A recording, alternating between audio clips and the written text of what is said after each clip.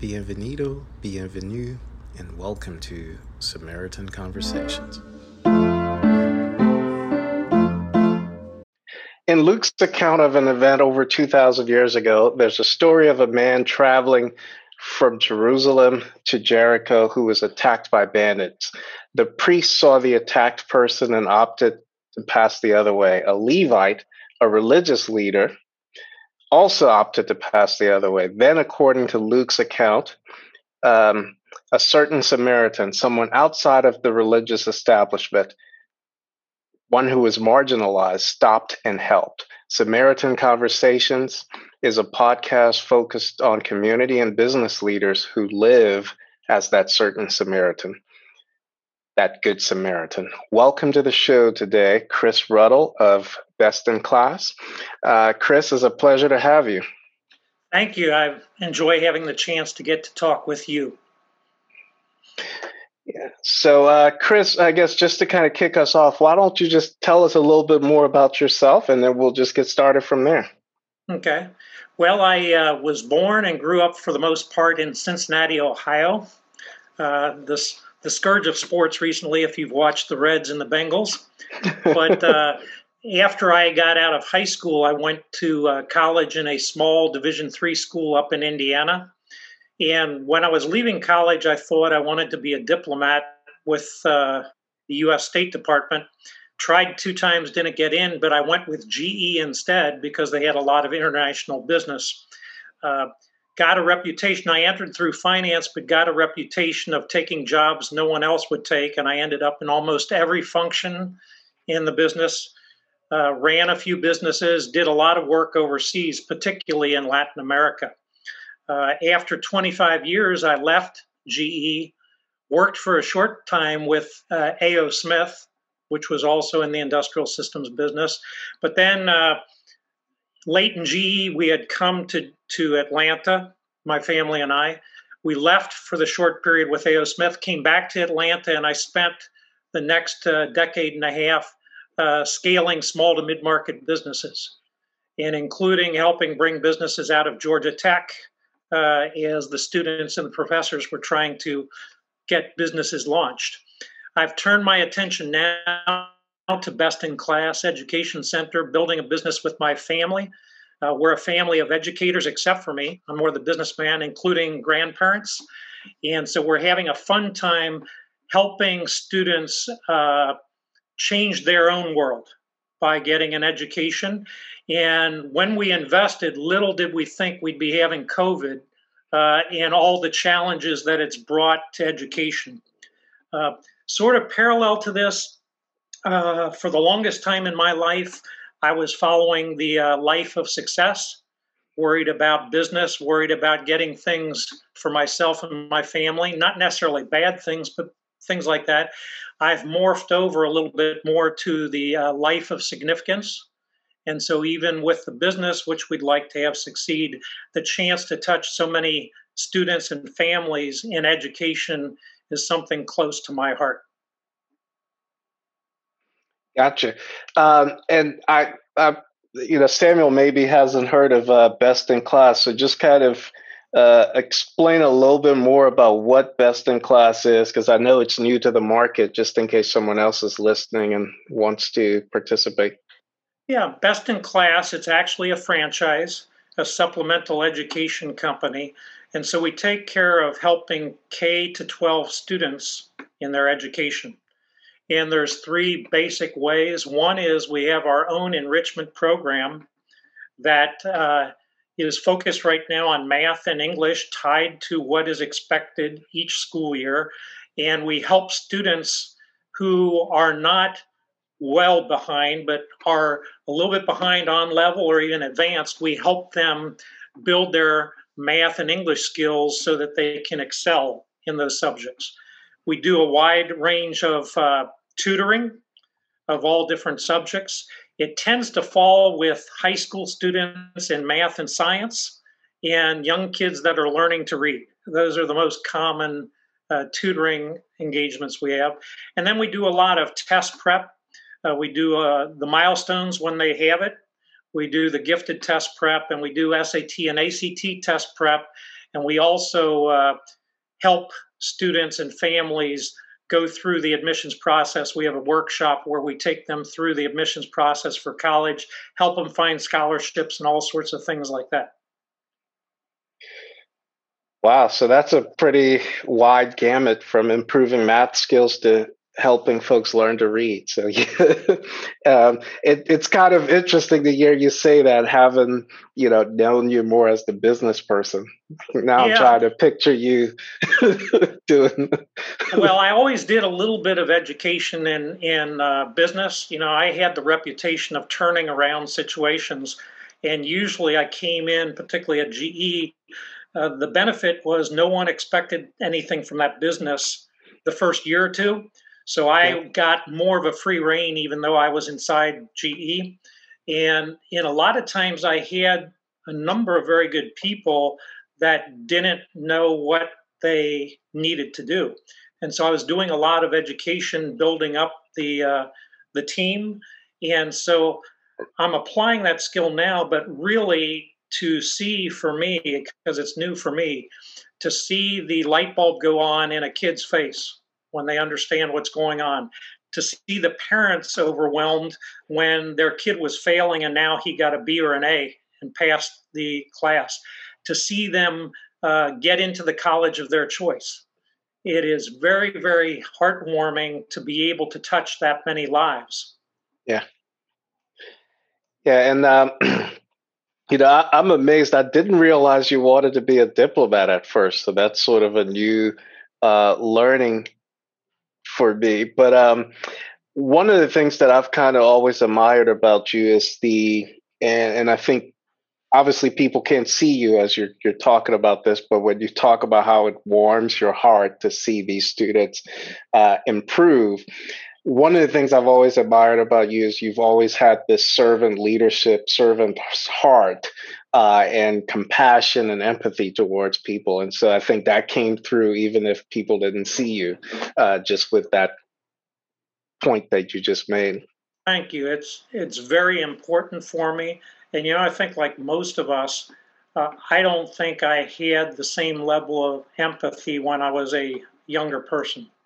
Uh, my brothers and I are going through a process where we normally would go on a retreat during Lent, but with COVID, we're not comfortable with going to a retreat center. So we're doing it virtually on the weekends. And one of the things I noted to them this past Sunday is I had the blessing, aside from a brother that passed away, really my younger years, I had very little bad things happening to me. And I don't think I had the same empathy, because I think until you start feeling some difficult situations, sometimes you aren't totally empathetic. And luckily, I've gone through some of those situations, and I think it's made the natural inclination of trying to help others even more effective, because I see them more often when they need help. Yeah, sometimes you just have to keep on living, right? It's this, as the saying goes. You just, if you haven't been successful or haven't fallen, just keep on living, and you'll Right, get right. to It'll catch up experience to some you of it. sooner or later. Exactly. Yeah, I like that because it allows you to put things in perspective. And I tell my kids that all the time because when I was younger, you don't really understand how to be empathetic or how to care about people when you've not experienced it, especially when parents are doing too much of a good job to keep that away from you. So I Yeah. really do appreciate that. But on top of that, it definitely takes a special person to be able to have the patience to help children when they are in need. Um, how did that part come to play? Because it's one thing to be empathetic and kind, but the patience it takes, because I got three myself, and one, it takes a lot of patience to, he's a different learner. And so imagine that as a business and that your heart is helping many children like that. I'm very curious how that came into play. Well, I think that part of it is you got to remember I'm the only one in the family that wasn't an educator. Okay. So when we started to look, my family and I started talking because I was helping a lot of other businesses scale.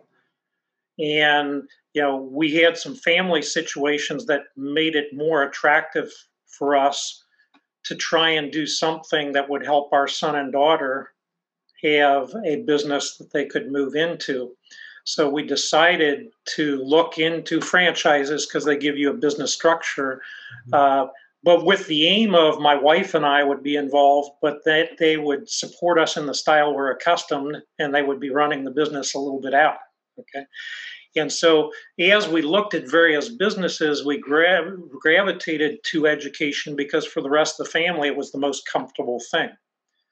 And they're used to it. They were very effective teachers. My son never taught in a school. He taught in museums, when kids would come in, but everybody was teaching. And so they had that patience. I think that where I got used to it was that every family, every parent wants the same thing for their kids. They all want to see them succeed. And we went out of our way to be very, very upfront because our method is always to do an assessment upfront with the child, not just take them in, to be very upfront with what we could do or couldn't do in the short term in particular to help them out, what it would take. And I think that helped keep the parents aligned with. And then when the parents are aligned, they have the kids lined up well coming in so that they have an orientation to be accepting. And we try and make it fun. So how does a kid from Cincinnati, start to think about being a diplomat? I'm curious about that. Well, I think part of it was when I was growing up, my dad was in Air Force intelligence. And he was there during the Korean War, and he got picked for a program where they trained him to learn Russian. And he was stationed in Berlin shortly after Berlin was cut off, if you remember the Berlin airlift. Yep. And the whole purpose was to monitor the Soviets to see if they were going to try something else with Berlin. The Soviets weren't supposed to know that there was a Russian-speaking unit in Berlin. But so later on, and he learned German because he was there for a number of years. Later on, he used to tell me when I'd sit on his lap, German and Russian nursery rhymes. So I got to like languages. I took German in high school, took German and Russian in college, basically majored in German, minored in Russian. And I always liked international things. So one of the big interests was to apply those skills and be able to work throughout the world. So it came from my dad, basically. So I knew you had spent some time in Germany through GE, but just never got I studied in college in Germany for a while too. So yeah, so it's so I like international, and I've worked a lot in Latin America, a lot in Israel, across Europe, and a bit in China too. And so I've enjoyed getting to know the different cultures, getting to see how things are done worldwide. But again, going back to what I said about the business also, the families and the parents across the world want the same thing for their kids too. Yes. There's more commonality between us all than we give credit. Now, one of the things that I kind of, because obviously you're more of a humble person, so you're not. I'll have to do some of your bragging for you. But one of the things that I really liked during this time that we've been, I already thought highly of you beforehand, but one of the things I really liked about you is as we went through 2020 and we had all of these, we had COVID, we had the racial stuff. I think you were one of the people who, at least from my opinion, had spent a lot more time and effort trying to just sort of educate, and the empathy sort of showed in terms of just the level of work you did, just trying to understand the racial gap. And just, like there were multiple people who would call and say, hey, we want to have a conversation. And then that was the end of it. But, you seem to do a little bit more. So maybe just share some of that, and just kind of how, what prompted you and led you to that level of extra self-education. Yeah, I would say that, it was a growing awareness of the reality of the situation. I mean, I realized there was tensions racially, tensions across the board. Uh, Early on, as early as the late 90s, I was telling a lot of people that I saw the gap between haves and have-nots widening, and that was something we were going to need to work on, because uh, I saw it as a defining factor of the future. But I think that the awareness, I don't think that I totally understood the situation, especially racially. Okay. I think that it took maybe a few more swats up the side of the head to understand that it was a bigger issue than I thought. And then what I think, uh, through some of the investigation I did first, uh, cursory wise, and then getting into some more depth, was understanding some of the origins of it, because I'm the type, I like to understand why something happened. Sort of goes back to the GE days, turning around a business. You like to understand why is it where it is, so you know what to do about it. And I understood then some of the dynamics that caused the situation. One of the things that I liked about the book called Caste is that some of it is things beyond what we might call, quote, racism. A lot of us call racism the crazy guy in the corner that says all sorts of crazy things, but there's structural things that may have had a racial beginning, but now they've morphed into just they are. And so understanding where these things came from uh, allowed me to understand, I think, the gap more that needs to get done, understand more how we need to try and take some steps uh, to change things. And you shared with me the letter from Birmingham jail. I never read it before, but where Martin Luther King talked about, fellow travelers, so to speak, as being one of his biggest disappointments. The people that should have been with him that weren't. Okay. Yep. And so the thing is, what I've tried to do is, you helped me understand with some things that I could read. With the groups I've been involved with, we've tried to discuss things. CEO Netweavers, we just had an hour-long discussion of the Caste book with the operating committee to try and understand how we can impact local business even more, helping minorities.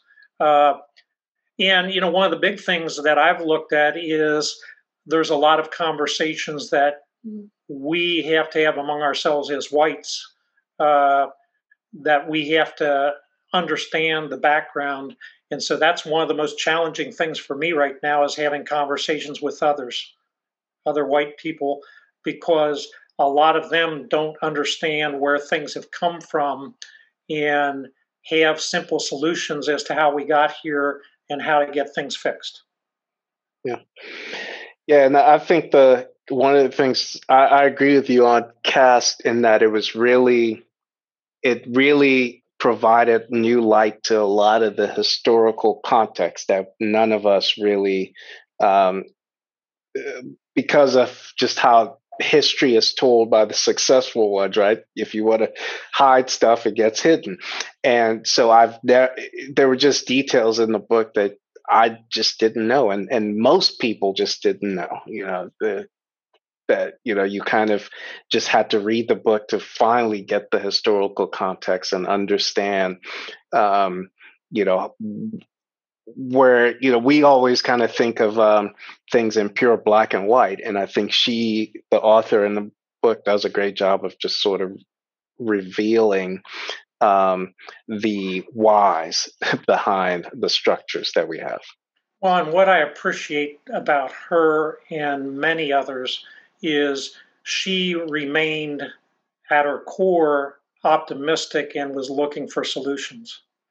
So it's one thing to be a bomb thrower, talk about all the issues, and just say, have a nice life, or whatever. I appreciate people that are willing to have a dialogue. Yeah. Yeah. So, and I don't want to monopolize all the questions, but earlier you said something about an organization, CEO NetWeavers. What exactly is NetWeaving or NetWeavers for those who don't understand? It's an organization that takes business leaders, a lot of them CEOs, and we try to apply what we can do uniquely to make the Atlanta environment better. Now, in our case, we're focused on business because that's where we are unique. Not to say that building a house for Habitat for Humanity is a bad thing, but as a CEO or as a business leader, you have experience that can help mentor new business leaders, can help businesses through inflection points. And so that's what we focus on. I know you said that you had some things that happen, but how is it that each of these things you're involved in are you do you decide, hey, I only want to be involved in something where it's going to bring value to someone else's life, or do you just fall into these situations or contexts? How does that happen? Or is this pre-planned, or does things just come to you? Well, I'd say the answer is different. The era of my life that I call the life of success versus the life of significance. Hmm. Okay, so I'd say now that I'm in the life of significance and I've got the gray hair and the wisdom. Okay, it's a lot different answer, and I'd say that there are some foundational decisions we made, like as a family to invest in best in class. And that may be more thought out. Getting involved with CEO NetWeavers, I was invited by a friend, and it was a group of people that resonated with me. I liked what they stood for. So there were some, what I'll say, more thought out changes. But once the structure's in place, I'd say that it's being open to where I'm led. And I found that some of the most rewarding things that have happened in recent years have approached me at times where I don't think it's the most opportune time for it to occur. And so that's a flag for me now, is that when my initial reaction is yes, but I don't have time, that may be a flag to me. And it requires sometimes prioritizing things. But I would say that the other thing is that I have found that when I make the move and when it's not the most comfortable thing for me, that almost without exception, other things happen in the background that make the rest of my life easier. Yep. So that I don't have to worry about the conflict. And it was a real conflict, but I don't have to worry about it anymore because things have rearranged themselves elsewhere. And so as that's happened, my trust has grown, and I'm a religious person. I tend to believe that it's God doing that. I tend to believe that he's not going to be outdone. And I tend to believe he'll take care of all my needs. Now, that bothers me sometimes because I realize I've been blessed beyond my needs. So does that mean getting cut back to my needs or not? So to be honest, but I'll tell you, what I've seen is that when I put myself out there, I've not been left alone. That's well said. That is well said. And I think that might be the definition of um, it's a principle that's in the Bible that a lot of people don't adhere to because it sounds counterintuitive. Put others' need ahead of your own, but it's not really saying don't care about yourself. It's basically saying he has you, so don't worry about you. He got you, so let's go worry about those out there who needs help. So that And was the challenge is, what level of what level of participation, because you can't just sit back and say, God, do everything. Like the old joke, God, let me win the lottery. And God says, well, it's help if you buy a ticket, type of thing. So there is some participation. And I think there's always the level of how much I should be worried or have to participate. Uh, but the other thing for me, although I can say some good things, I still have a bit of pride and greed that says that I've got the best way forward, so get out of my way and let me fix this myself. And I found that's been the biggest times where I've had troubles. So I found the biggest calm is when I may back off that a little bit, but the fine line is, okay, but how much do I have to really be pushing and how much are you leading me? And that's the testing period for me right now, the consistent testing period for me right now. Yeah. One of the things that I picked up on when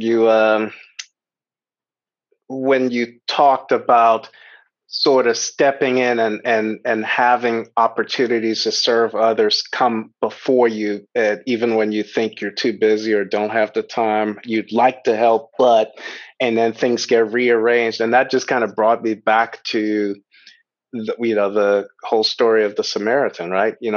We kind of tell that story, or growing up in church, we hear that story solely in the context of there's this really special person who took the time, but that person was also busy going somewhere, right? And that person basically just, took that inconvenience and then it led to something else, right? And so that's what I think we all kind of have to do. It's easy to kind of get in our own self-importance and believe that we're too busy to just take a break and do A or B for someone else. And it's just, God will make the time and allow it to all work out. Mm-hmm, mm-hmm. Yeah, definitely. I think that's one of the biggest things that we start getting closer to God when we do trust Him 100%, when we can surrender our life to Him, turn back all the gifts we have and let Him use them, and trust, like I said, that He's going to not be outdone and He's going to take care of all our needs. Are there any good Samaritans in your life that maybe were mentors or kind of influences in your life that have made you, turn more to a life of service at this stage and a life of significance? It's a good question. I'd have to point to my parents, but especially my dad, as being one of the primary influences. When I look for a hero, it's my dad. And it's not just how he took care of us as a family, it's how he took care of others. And how much our family, and I didn't realize it as a kid, but when you look back, we may have had other people living with us, for example. We may have been doing special things and being out of the house helping other people. We got exposed to a lot of things that I think to a certain extent you just learn that that's the way things are done. Mm. And, you learn it without understanding the whys. But so I think he and my mom gave us, our family, a basic orientation to that. I would say, I've been blessed. but I went through a retreat type experience, probably the early 2000s, that really flipped the switch uh, on on my next step of my spirituality. And it was the style where individual men at our church gave their own statements, and most of them were gut wrenching, their whole life and everything. And Mhm. so all those people that shared their lives with me and showed me that in spite of all these issues, uh, they still turned around. And like I said, that was where I really understood my life wasn't all that bad. I was super blessed because I had nothing to any of them that talked to me. And there was like 7 or 8 of them in one weekend that talked. That's where I really got it in the face that you've been blessed. Yeah. Yeah, it's amazing when you can kind of get an opportunity to count your blessings, because even though you say that sort of hit you in the face, um, you're probably not unlike any of us, where we, even as we're highly blessed, we kind of find all the things that are going wrong. Oh, I in still do that. exactly. So, GEG in particular teaches you to find out what's wrong and fix it. yep. And Well, Chris, thank you so much for doing this well, for us. thank you. And I've enjoyed the discussion. I've enjoyed listening to the podcast you all put out before. So it's been great. And the thing I'd say in the spirit of paying it forward is, if there are business leaders that are facing particular challenges, that could use some counseling. Like I said, we're not doing general make the business better.